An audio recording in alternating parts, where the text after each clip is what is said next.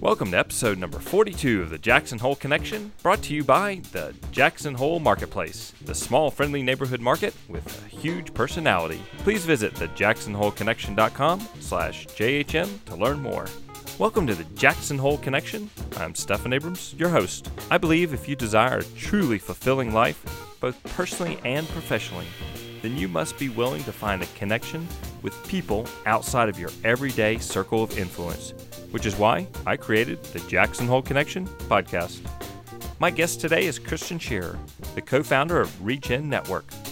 Today, you and I will learn about regenerative agriculture and how technology such as using blockchain will bring transparency to an industry which can grow and repair the world at the same time. Christian has traveled the world teaching people how they can be better stewards of the land they live on. Today, Christian is working toward not just helping to restore ecosystems, but to take things a step further and create a climate of positive production for our food sources. Be on the lookout for the acronym ROG, Regenerative Organic Certification, which is the world Christian lives in to help create and spread around the globe. You will hear Christian's passion and drive to teach people how they can make an impact on the global atmosphere. This might seem daunting, but in Christian's words, it can all begin by just having a small garden at home and shopping at your local farmer's market. Christian, I was so thrilled when you accepted my invitation to be on the Jackson Hole Connection as a guest. So thanks for being here today. Absolutely. I feel honored to have received the invite. Honored is a great compliment for me with how new this podcast is and my listenership, but we will certainly grow that. Why don't we start off, Christian, with telling people your connection to Jackson Hole? Sure. I moved over to Driggs, Idaho about 7 years ago. Tyga Marthins is my partner. She and I moved here and moved on to some acreage that she already owned. She's been living in the Jackson and Teton Valley, Idaho area for about the past 20 years. So I kind of followed her here, and we ended up building a house on our 5 acres and settling in. Yeah, it's an incredibly beautiful place to live. I love the summertime and I love the wintertime. So I think you need to have both of those things if you're going to live here successfully. Indeed. You have to enjoy some weather because we get plenty of it. And for the listeners to have a little bit of relationship, Driggs, Idaho is just over Teton Pass. So it's a short drive. And in the valley, we call it the valley, and both sides of the hill, we consider everybody kind of connected on both sides. So yeah, I would say that we're both locals for each other. That's right. In our own communities. Yeah. Mm-hmm. So and we like to say that the Teton Valley, Idaho side is the secret gem, and all those suckers over on the Jackson side. We have 2 more hours of sunlight, beautiful, nestled between 2 mountain ranges. I really like it over there. I mean, I'm tongue in cheek a bit because the Jackson side is incredibly beautiful. I mean, all those lakes, the herds of bison, the herds of elk, it's like, you can't really beat it. But the Idaho side has something going for it as well.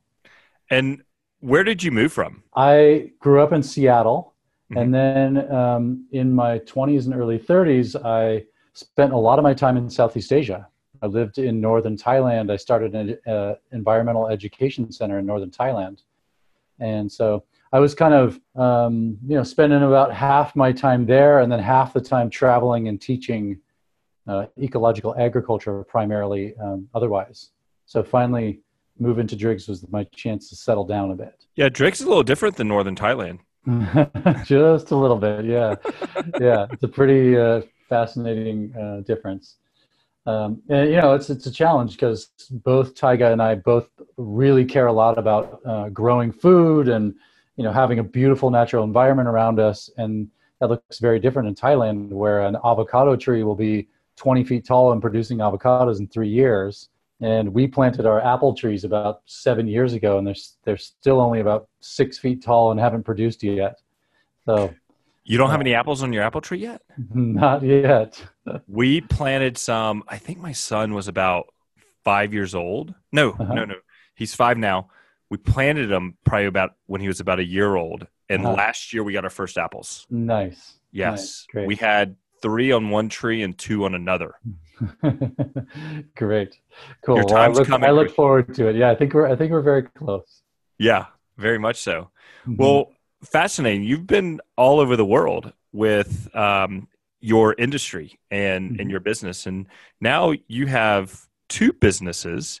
Hmm. One, which when we first met a few years ago, and that spurred off another business as well. Hmm. So tell us what your original business was and what you're doing now. Sure. Yeah. So, Terra Genesis International is the name of the business that I've been running for about 10 years now. Terra Genesis started out as an ecological agriculture design firm. So we would work for large landholders who were interested in having an integrated environmental kind of agricultural project. And sometimes that had, beef cattle on it and a pond and some orchards and kind of the number of different integrated systems, really creating a beautiful habitat and some income for those landowners. At some point, that business shifted, and we started doing consulting work for natural products brands. So we've worked for Rebel, elixirs. You can find them at the co-op or at Whole Foods. We've worked for Badger Balms. We've worked for All Good, sunscreen company, natural sunscreen company, Mega Food and New Chapter, which are organic supplements companies that you can find in the natural food stores as well. And really, what we're offering them is a way to move beyond organic and fair trade. All right. So the amazing thing about the companies that we've worked with is they've already adopted basically 100% organic and fair trade. They really want to be expressing themselves beautifully in the world. And now they're looking and saying, that just isn't enough. Honestly, organic it improves greatly on the other model, which is the conventional model, right? But it doesn't really bring about a much brighter future for our world. Organic uses a lot less chemicals or no chemicals and has a lot less impact on the land, but it's not restoring ecosystems. So that's the promise of regenerative agriculture, which is really the realm that both of my companies work in. Regenerative agriculture, moving towards a climate positive production of our food and a planet positive production of our food. So we helped those companies think about, how do we engage in that? How do we invest into our existing supply systems so that they might upgrade their agricultural approaches to improve water infiltration and to improve biodiversity, et cetera? And there's very little of that happening so far. Oftentimes these companies would come to us and be like, cool, you're doing regenerative agriculture. Can you connect us with supply? And we're like, no, it doesn't really exist. So we would love to work with you to help you figure out how you can invest into your existing supply and upgrade it towards more ecological benefit. So for the daily consumer Uh-huh. and the average everyday person, how does this impact us? Sure. Because this is big. This is big stuff. Totally. And more, people are demanding that their food has a clear story behind it and it's connected to positive outcomes in the world, whether those are social outcomes, justice outcomes, or environmental outcomes. So I would say, first of all, keep buying organic food. For the most part, that's the best you can get. And the best organic food you can get are small scale local growers. So buy food at your farmer's market first. And then when you need something other than what's available there, go to the whole grocer, go to Whole Foods, go to your local cooperative and buy your organic food there. What I hope that you'll start to see emerge, though, are products that go beyond organic. They maybe have regenerative claims. There is a new certification that's just getting spun up called the Regenerative Organic Certification that's started by Patagonia, with Yvon Chouinard right there in Jackson, and Dr. Bronner's and the Rodale Institute. And they're kind of adding some layers of value to the organic certification for what they call the ROC, the Regenerative Organic Certification. So I think we will see more and more in the coming years that there starts to be more claims about when you eat this hamburger or when you buy this shampoo, you're actually contributing to not just less harm from the production of this product, but actually towards net positive benefit for the world by you purchasing this item. And to be honest, there's very few products in the world today that can make that claim. And when you say very few, let's say there's 10 million products out there. I mean, it's like less than 1%. Yes, yeah. For sure, less than 1%, for sure. And it may be just those things that you can find at your farmers markets, because those are small scale. Those people have a one-to-one relationship with that land. They're doing a lot of composting. The shipping cost to get it to the farmers market from the farm and the environmental impact of that is so low that it's those local beyond organic growers that are really providing it for you. Now, Patagonia and their food company called Patagonia Provisions, for those who haven't heard of it, they just launched a food company that's very radical. I mean, they basically are only trying to include ingredients that have some deep positive impact in the world. I'm not sure whether they would say they're completely net positive or not yet because of all the shipping costs and the manufacturing impacts, et cetera. But they are probably about as far forward as you can get. And we're going to see more and more companies like that. So for the companies to have a positive impact, does that mean that the products will be sourced more locally, regionally, versus getting food from Chile brought into Wyoming? It may mean that. Yeah. And so this is where something called an LCA comes into play. A life cycle analysis of the product comes into play. Sometimes you can grow something down in Chile and have it shipped up in such a way that the positive impact of the way it was grown on the ground there is protecting rainforests and reestablishing biodiversity and growing your cacao in a multi-story agroforestry system. The benefits could outweigh the costs of shipping it up north. And eventually, maybe we'll see other forms of shipping that don't require that like heavy diesel fuel requirement. There are a couple small scale sail shipping companies now. It's pretty cool. It's like environmental pirates sailing these sailing cargo ships.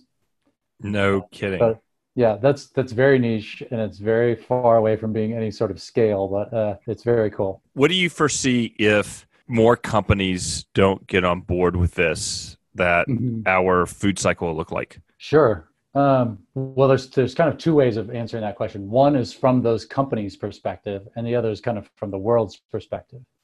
I believe that transparency is one of the trends happening in the world. That the companies that we work with are excited to pioneer this pathway forward towards positive environmental impact, and they want to release all the data and the techniques that they're using to the world and invite other companies to follow suit. And using the trust and transparency associated with blockchain technology, using remote sensing, satellite imagery, et cetera, it is now coming to the point where, well, I shouldn't say now, but it won't be long before if a company is not being transparent about the practices that are associated with their product, other companies and the industry and the customers are going to point at them and say, why aren't you releasing this information? And if you're not, we're going to assume that you're doing something bad. And that's going to be a big shift. In the past, protecting your IP, protecting your supply, supply arrangements has been really, really important. And there is a movement within industry to do something called a pre-competitive cooperation, which means that a lot of the natural products companies are coming together and saying, look, we're still going to compete on the shelves, but let's not compete at the farm level because we all need to be working together to be, sequestering more carbon, building more habitat, cleaning waterways, et cetera. And let's be transparent and open about what those practices are and where our food comes from. To get to the point that I was trying to make there is if a company is unwilling to do that, right? I think that the consumer groups are gonna reject them. Say that you must be hiding something atrocious if you're not willing to be transparent. So me being in the wine industry as well, and visiting a lot of wineries throughout my career, it seems as though in the wine industry they're quite open with sharing information for the farming side of things and even the production that they help out quite a bit. So is it along those lines or even taking it to another level? So out of Terragenesis was born this other company named Regen Network, which is the company that I'm currently the CEO of and spending the vast majority of my time on. What we're working on doing is creating remote sensing protocols that verify activity on the ground. So they help farmers make claims about what they're actually doing, or help say these wine brands make claims about the wine or the grapes that are in their wine. And rather than them just making a claim that everyone just kind of has to trust, we want to help them have trust and transparency behind their claims. So they can say, look, we've protected our waterways with, by planting a 100-foot buffer between our vineyard and the waterway. And, if you don't believe us, you can look at this data that the Regen Network has been made available for you, that's connected to remote sensing imagery, and you can zoom right in on it and see that it's true. So you no longer have to trust the brand and their claims. You can look behind their claim and see the data behind it. Fascinating. Yeah, and this is really important because then they can be, a community of actors can push back on them and say, oh, you're claiming to have protected your waterway, but all you did was plant 10 feet of grass there, and that's not a very effective buffer. And here's all these studies that prove that, so we invite you, if you really want to protect your waterway, that you plant, perennials, and you expand that to 50 feet rather than 10 feet, and so it becomes a conversation. And then, if the farms are sincere, they will respond to the scientific evidence and follow suit. And for your messaging with Regen Network, can people follow this information? How do they find this out? Sure. So if you want to know more about our company, www.regen.network is our URL. That's a great place to see an overview of our product and our site. We also have a pretty active Medium channel where we post blogs about the various different aspects of what it is that we're building. So if you search for Regen Network on medium.com, you can find that information. And of course, we're on Twitter with the handle regen_network, and on Facebook at We Are Regen Network. So yeah, and for those folks who use Telegram, you can also find us if you search for Regen Network Public Group. Telegram is where we have the most active kind of communication with our community. So if people have questions, if they want to lean in, if they wonder how they can get involved with their farms, that's a great place to communicate with us. I'm not familiar with what Telegram is. Yeah, Telegram is a messaging service. It's much more popular internationally. It's less popular here in the United States, but it's a platform that allows. It's kind of like Slack, but it invites the public in. Anyone can join our public group on Telegram, and then send messages to us that everyone can see, and then we can respond to those messages within that thread.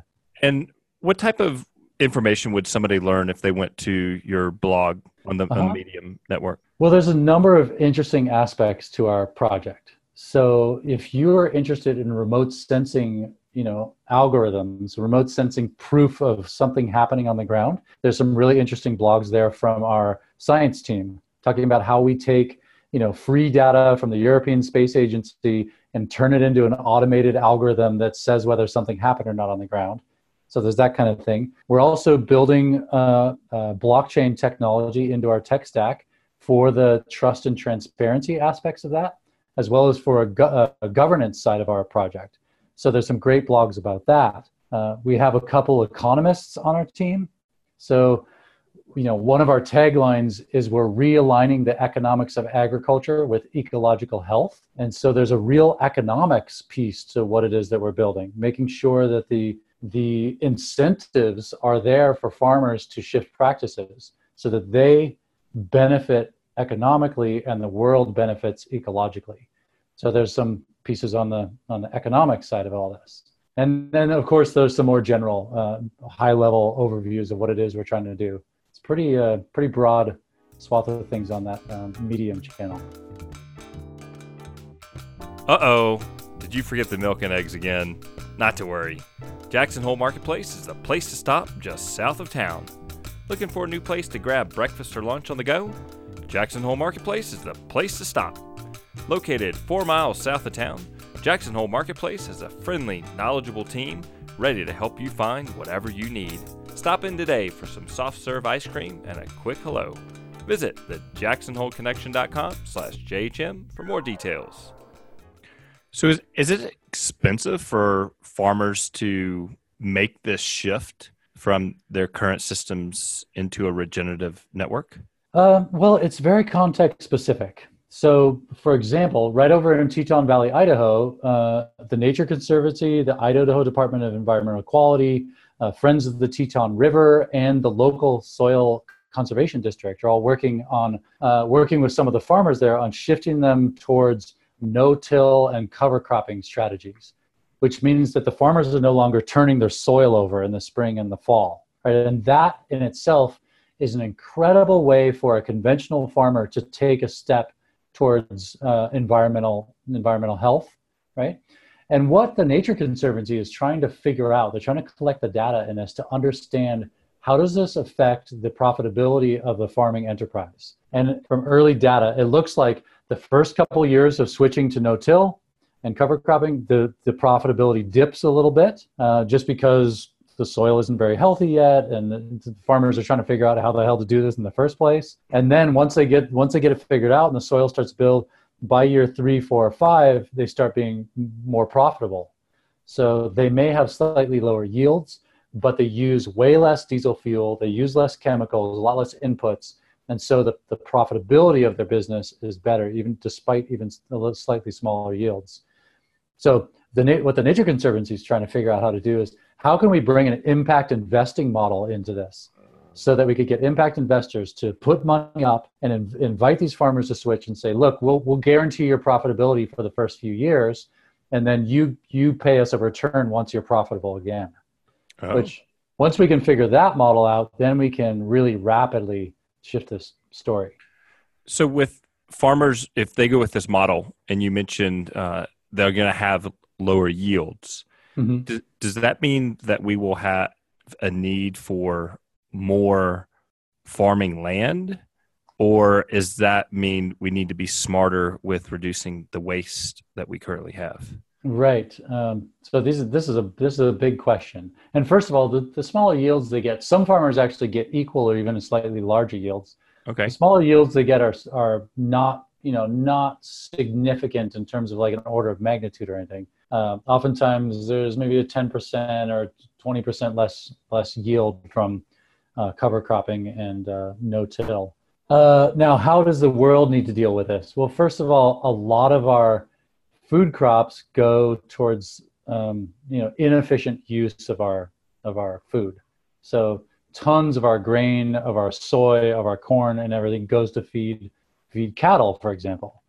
Cattle would much rather eat grass, which we can't eat. So we need the whole cattle industry needs to shift towards what's called a holistic management strategy of raising animals, which the cows are on grass the entire time, rotated through the landscape in a very effective way, which actually sequesters carbon and is good for the planet.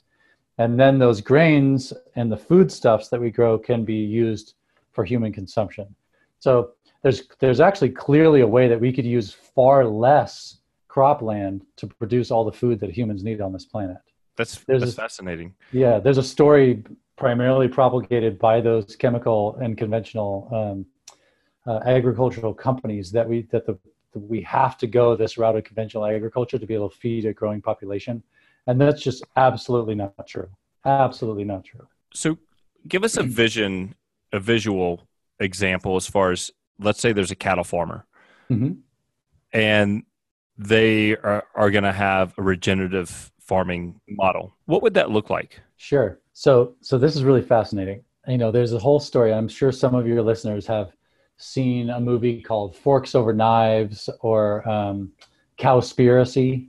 These movies that make the claim that animal agriculture is one of the biggest banes on the planet and causing so much negative impact, and that we should all become vegetarians because of it. I've heard of them before. Help the planet a lot. And in one sense, they're correct, because the current model of raising animals is through confined animal feed operations, where you raise pigs that never see the sun in their entire lives. They live on a concrete floor in a giant warehouse, and at exactly 5 months or whatever it is, they're sent to the slaughterhouse, and they're not healthy animals. They produce a lot of manure that has to be dealt with as a kind of a toxic waste, which is ridiculous because animal manures are a beautiful natural part of the nutrient cycle, right? Mm-hmm. When you confine them and put them in such a concentrated area, it becomes a toxin.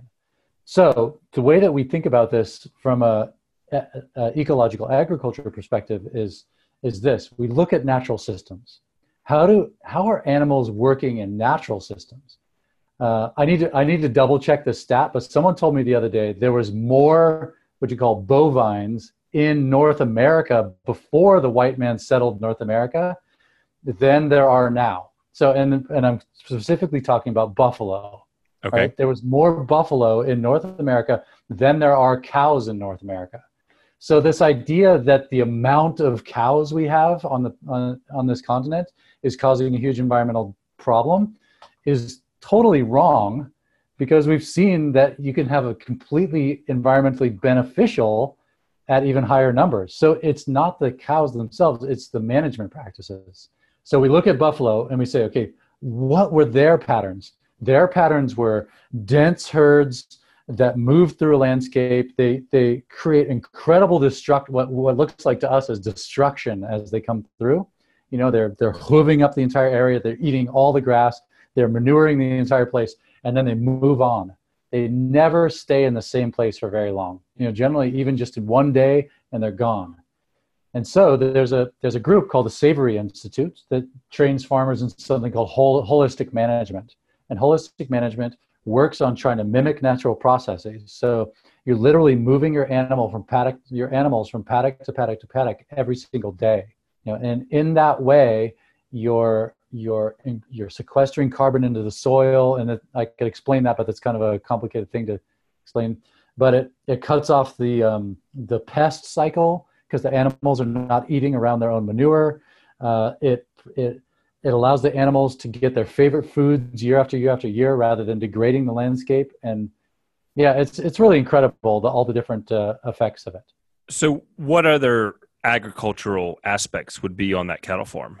Well, it's a context specific question. It may be that it's just it looks like prairie, kind of like where the buffalo were. There was whole areas for as far as you could see were just perennial grasses and legumes, right? So you have a mix of things that the animals can eat, and there's no trees in sight, and that could be what the natural system wants. There's also a system called silvopasture, where you're mixing trees, and that looks more like an oak savanna, right? Where you have your occasional oak tree that's producing acorns.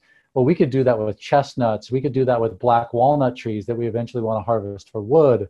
We could do that with a number of species that are beneficial to the farmer and beneficial to the landscape, while providing the animals with shade and some perennial fodder as well. So how do you and your organization hope to get more people in the agriculture industry on board with this? Yeah, great question. Great question. So in our communication with farmers, basically all, and I'm going to say 98% plus of farmers will say, show me the money. Right now, finances are so tight for farmers, they cannot take risks. They're either in debt or they're working on very low margins in their business. I mean, I've heard that the average margin in agriculture is between 1% and 3%. It's crazy. I mean, it's a terrible choice to go after that as your business opportunity, right? Mm-hmm. As an entrepreneur. And yet we all need food 3 times a day. So somehow this needs to change. So finances is where we need to step in. And what Regen Network is doing as a company is trying to set up mechanisms whereby the farmers can be rewarded for positive environmental change. So let me give you a concrete example of that. General Mills has just committed to 1 million acres of regenerative agriculture. And that could mean a number of different things. But let's assume that what they mean by that is grain farmers, like those folks over in Teton Valley, Idaho, that are switching to no-till and cover cropping. It helps build soil, it reduces erosion into the rivers, it uses less chemicals. And so General Mills could use Regen Network as a place to create those contracts. They could come onto our platform and create a contract that says, if you're a grain farmer in North America and you're verified to have been practicing tillage in the past, and now you're verified to be practicing no tillage cropping, we will reward you. I don't know what the reward would be. Let's say $20 an acre. And that $20 an acre will be enough to get some set of farmers to switch practices. It's enough of an incentive. Because farmers operate on such thin margins, will your model help them, other than the incentives from somebody like General Mills, create better margins for themselves to where they're more sustainable for the future? Yeah, that's right. It's not like we're asking these farmers to sacrifice in return for this financial benefit. In fact, what we're inviting them to do is to try these other methods that actually start to build the health of their soil over time. And what they should see, like I mentioned in that example with the Nature Conservancy earlier, is they should find themselves actually becoming more profitable even without that additional incentive, in a few years' time, because their soil has gotten better, they're going to use less chemicals, the whole system starts functioning much more healthy. And then in addition to that, we would love to have them be able to show the world in a trusted and transparent way that the barley I'm growing or the corn I'm growing isn't your average commodity corn or commodity barley. This is actually has environmental benefit associated with it, and thus it should receive a little bit higher price on the market. So we're building mechanisms so that a farmer can make that claim in a trusted and transparent way. Like I'd love to see, over in Teton Valley, Idaho, they grow a lot of barley, and Anheuser-Busch purchases most of that barley. But wouldn't it be awesome for the Snake River Brewery and for Grand Teton Brewery and what do we have? We have like 7 breweries in the 2 counties. Yeah. For them to be making agreements with those farmers, like, hey, if you grow an heirloom variety of barley using no-till techniques, like we'll buy it from you. We can help facilitate those types of agreements. Okay. Yeah. So it lowers the ecological footprint of both parties, both the brewery and the farmers. I think the farmers will probably be getting a higher price for their commodity, and the breweries have a better story to tell. It sounds like you're going to be a one-stop shop for this process. You'll not only be able to help farmers validate to their vendors and to the consumers, but when people want that, you'll have that, but you also help them through the process to develop the regenerative agricultural model. Well, to be honest, what we're building is a platform that invites different parties to play different roles.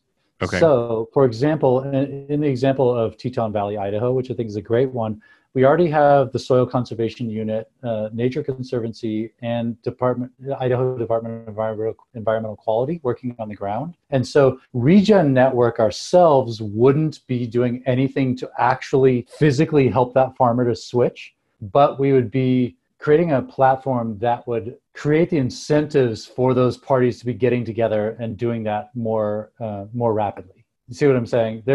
There are farmer groups, there's extension agencies, there's land grant universities, there's the USDA, the FSA, there's a whole bunch of farmer-focused organizations that work with farmers. And coupling our financial mechanisms with the work that those organizations do, I think we can accelerate a shift towards environmental agriculture. You're making big impacts for the world there, Christian. Well, hopefully we will be soon. I'd say right now we're just piloting these process.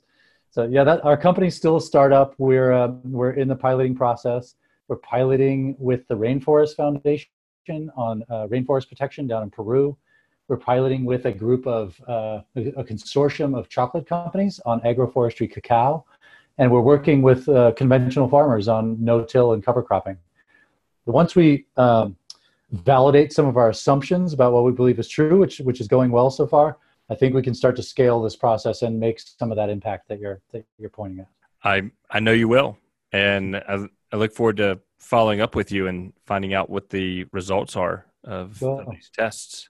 Cool. That's Well, hopefully some of that wine that you have in your cellar and in your shop someday has a little Regen Network label on it where someone can click in or look at the QR code, click in and actually go and look at the data that verifies the fact that that wine was grown in an environmentally friendly way. Huh. And that'd be not just for wine, but everything.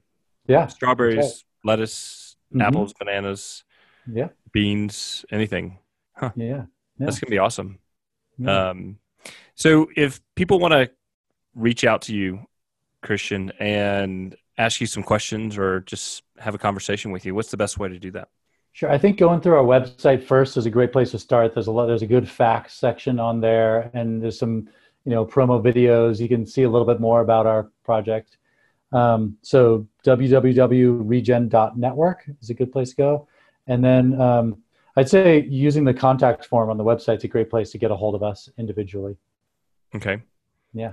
And are there any reference books that if somebody wanted to learn more about this as well, other than getting information on your website, that you would recommend?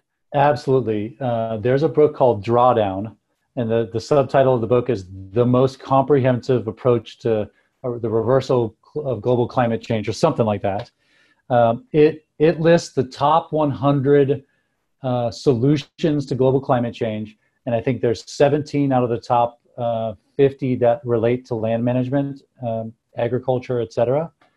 So that's a great resource. The other book I would recommend that takes those 17 and others and fleshes them out even more is a book called The Carbon Farming Solution by Eric Tonesmeyer, which dives into holistic management of animals, dives into no-till and cover cropping, dives into agroforestry and silvopasture, and all these incredible techniques that farmers can start incorporating.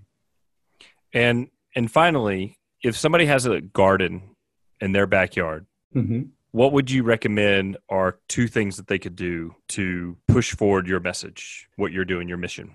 Sure. Well, a garden is a revolutionary act. First of all, thank you for keeping that garden, and keep it up. It's incredibly beautiful for you in an emotional and social way. It's incredibly rewarding. The quality of experience of serving a tomato to your child that you've grown in your own garden is far beyond what you can buy from the whole grocer. An economist might scoff at it and say, wow, the amount of time you took to grow that tomato is ridiculous. But that time was quality time, right? So I really believe in it. One thing you can do is compost. Growing soil is incredible. Take all your food scraps, figure out, you can find out different techniques that work for you in terms of composting. But a compost that adds organic matter to the soil, that will help the microorganisms in the soil really thrive. And that not only sequesters carbon, but you're going to grow nutrient-dense food and tastier produce. Cool. And yeah, I think that's a good one to start with. We have a garden in our backyard, and our boys love it. Our oldest will go back there, and he knows the different herbs. He munches on tarragon, on mint. He'll eat chives, all raw. Rosemary, oregano. And then when we start picking this stuff, like this raspberries or the strawberries that we have back there, or picking some of the kale or microgreens, to see their faces, it's phenomenal because they have a part of it. Yeah. They're involved. That's cool. And for them to grow up knowing what a really ripe raspberry right off the vine tastes like is awesome. It is. I mean, you can go buy raspberries in those little half pints at the store, but they're just not the same, They were picked before they were ripe, and then they were shipped from California or Mexico or whatever, and they're just never going to be as good as those ones coming right out of your backyard. Yeah, that's right. Well, I appreciate you taking the time out of your busy schedule because you are running a startup business. So thank you so much for this time today, Christian. Absolutely. So glad to reconnect. All right, man. We'll see you soon. Thanks a lot. To learn more about Christian, his projects, and the books he referenced, please visit thejacksonholeconnection.com, episode number 42. I love hearing from my listeners and subscribers. If you have feedback or suggestions, please send an email to connect at thejacksonholeconnection.com. Please remember when you're in Jackson Hole to visit my friends at the Jackson Hole Marketplace. I could not create this podcast without the support of my wife Laura, my editor Michael Morey, my musical director Luke Taylor, and my marketing guru Hannah Hoffman. I sure hope you've enjoyed this episode, and I look forward to seeing you back for the next episode of the Jackson Hole Connection.